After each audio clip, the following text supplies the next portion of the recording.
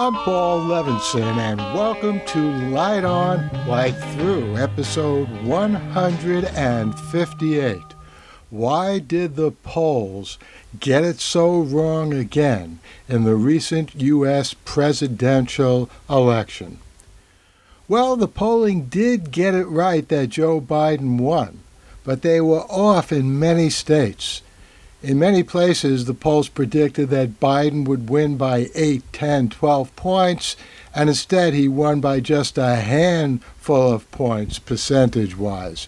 In other states like Florida and Ohio, the polls wrongly predicted that Biden would win because Trump won. The New York Times last week had an excellent article that went into this in detail, and so I decided to talk to my class about it a few days ago.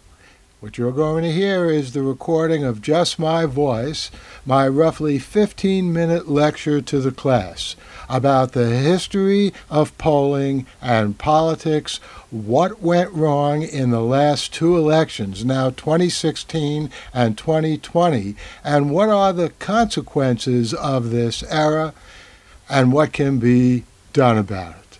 The Light on Light Through podcast.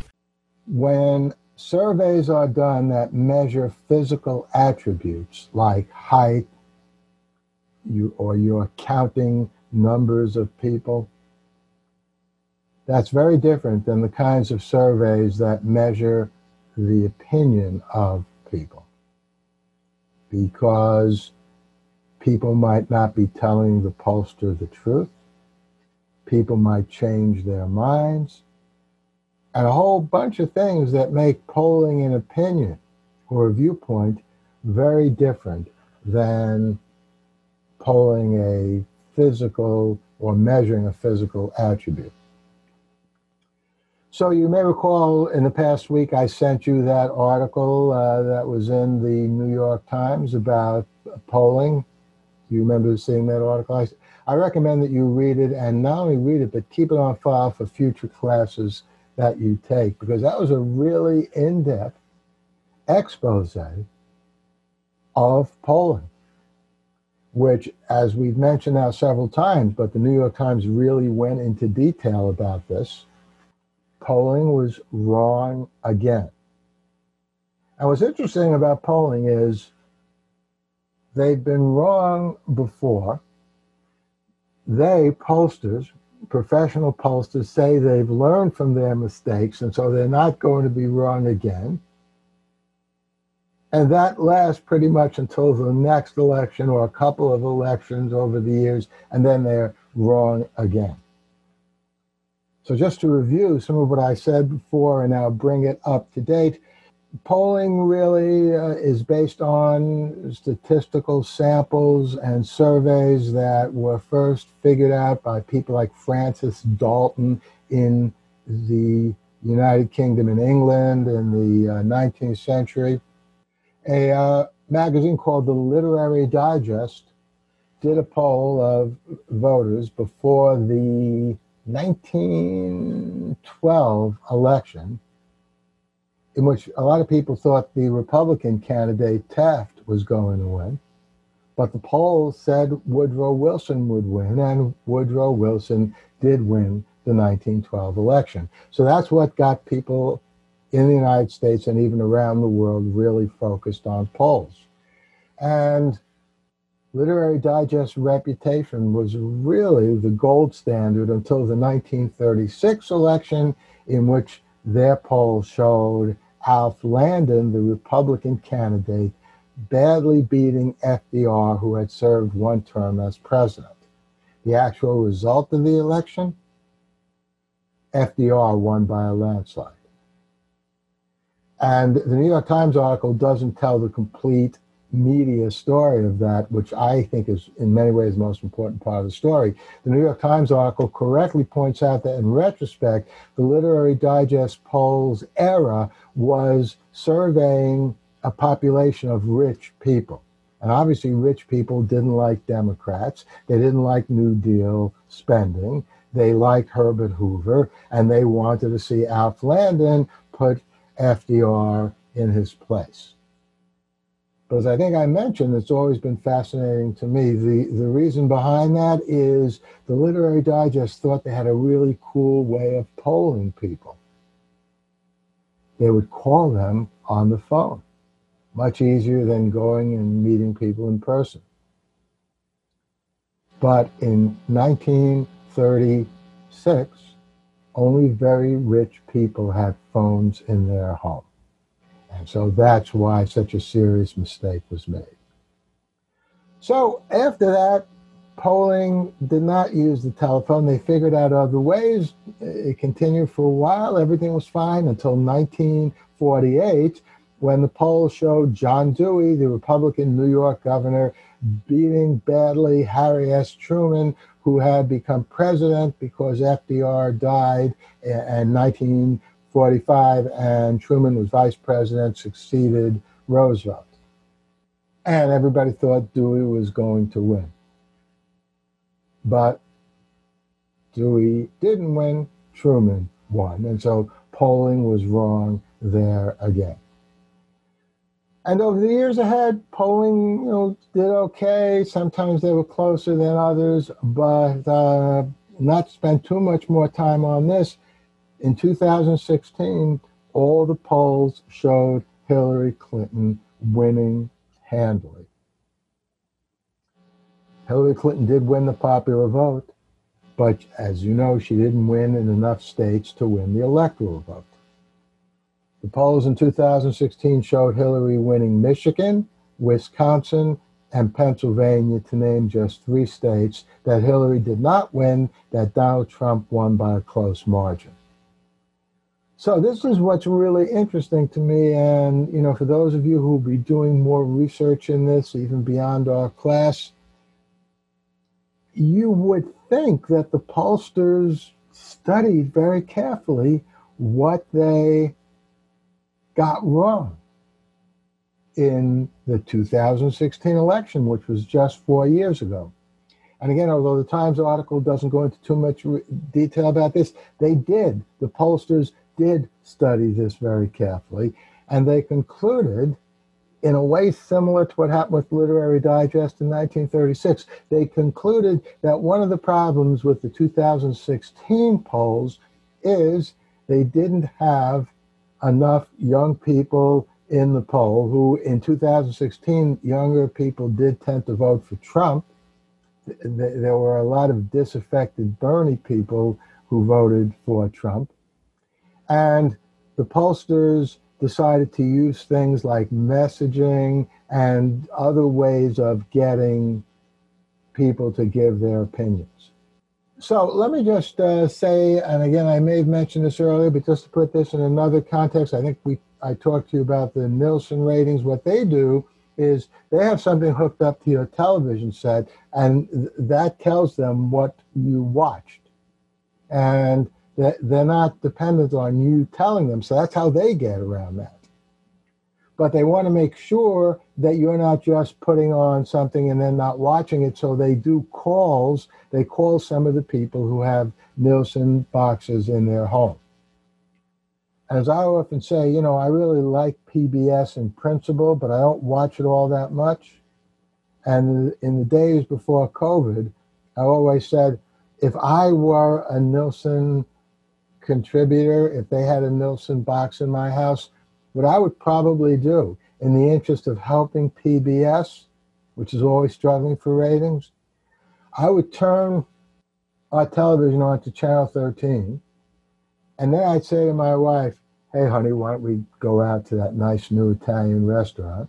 And so we go and have a really good Italian dinner, something we haven't been able to do since the pandemic, but that's another story. But then my television would have been on PBS, and that would have shown up and helped PBS. But the problem with that strategy is PBS called people and asked them, well, you saw the show, what did you think of it?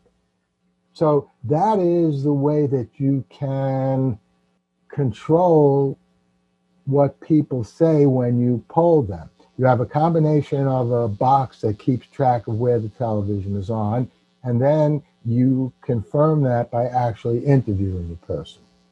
Nobody has come up with a way yet of doing that with voting. In the first place, if you're asking someone who they're going to vote for, there is no vote that's yet taken place. So how can you do that? There is no equivalent of a Nielsen box, which is measuring what channel the television is tuned to. So the pollsters tried to get this improved. They tried to correct their errors. And what happened? As the New York Times makes clear, Michigan, they pretty much got right. Michigan, Joe Biden will win it by over 100,000 votes. I mean, he really smashed Donald Trump in Michigan. Wisconsin, Trump won by 20,000 over Hillary. Biden flipped that and won by 20,000 over Trump.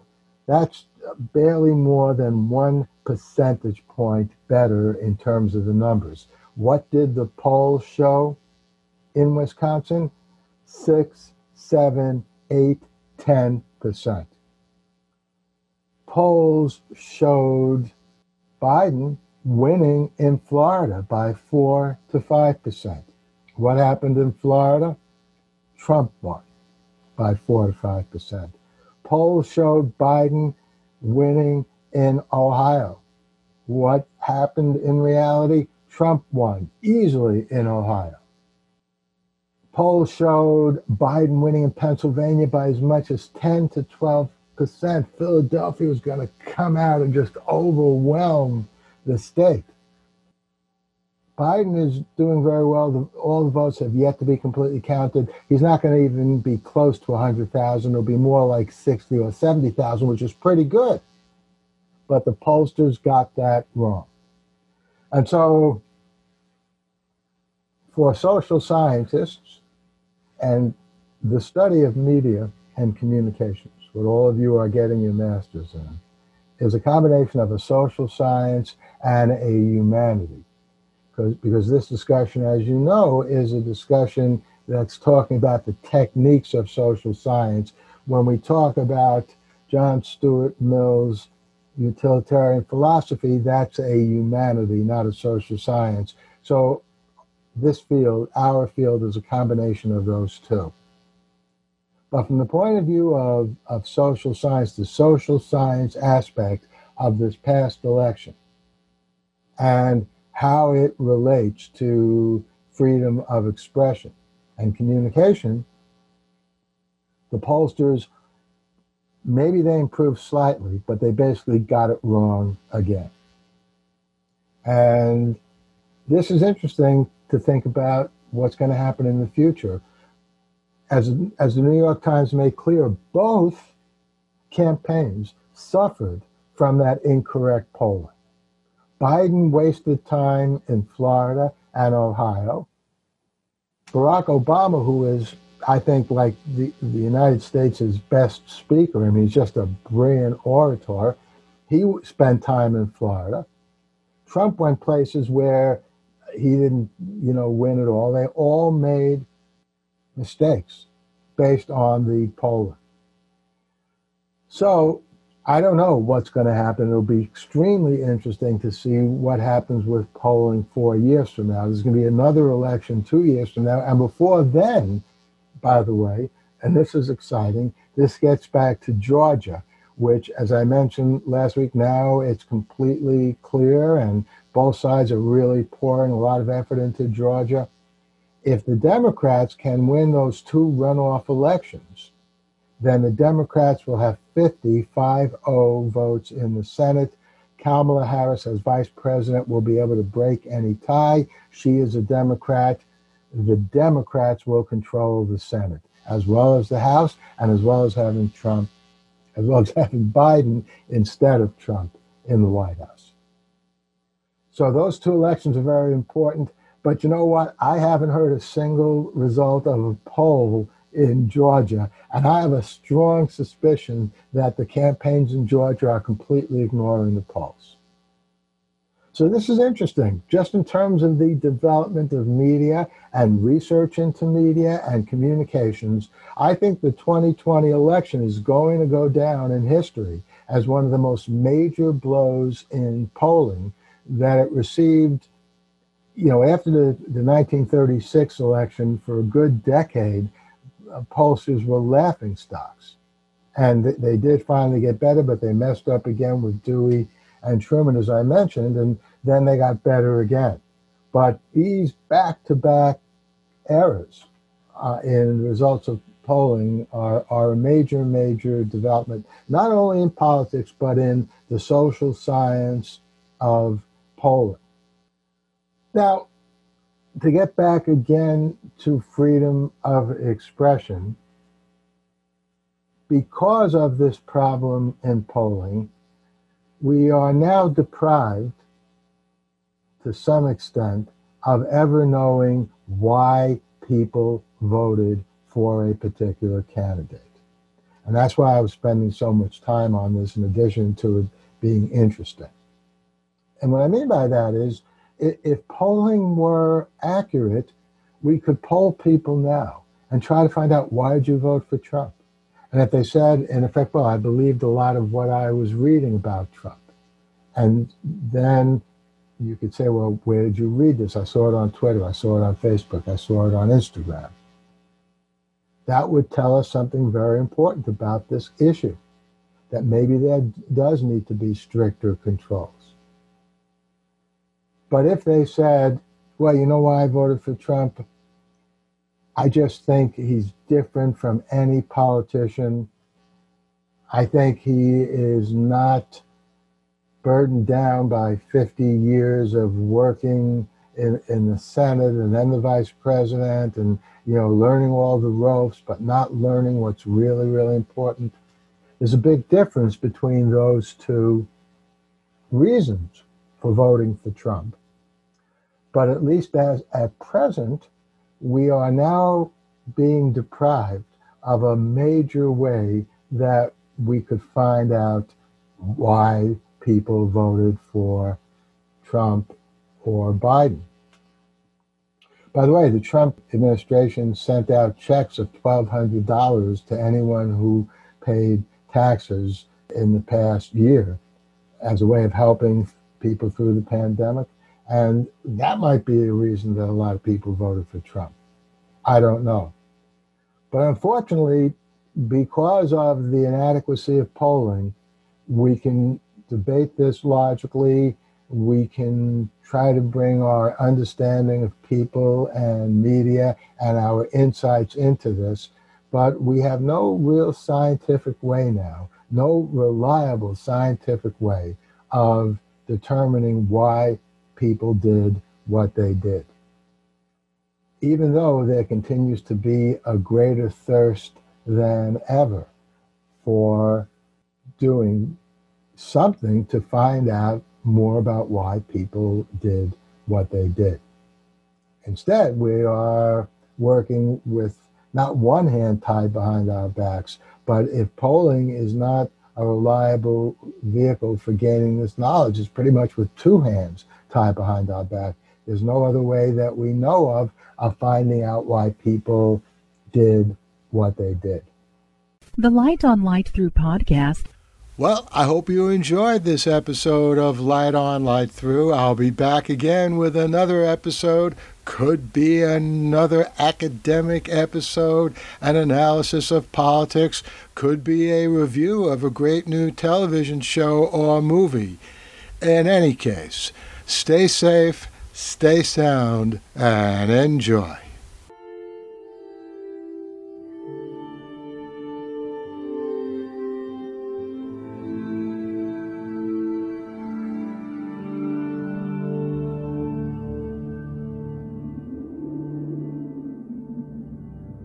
Athens, 2042 AD. She ripped the paper in half, then ripped the halves, then ripped what was left again into bits and pieces of history that could have been. Sierra Waters had read once that, years ago, it was thought that men made love for the thrill, while women made love for the sense of connection it gave them. Curled Up with a Good Book says, Sierra Waters is sexy as hell. You can find out more about The Plot to Save Socrates by Paul Levinson at theplot2savesocrates.com.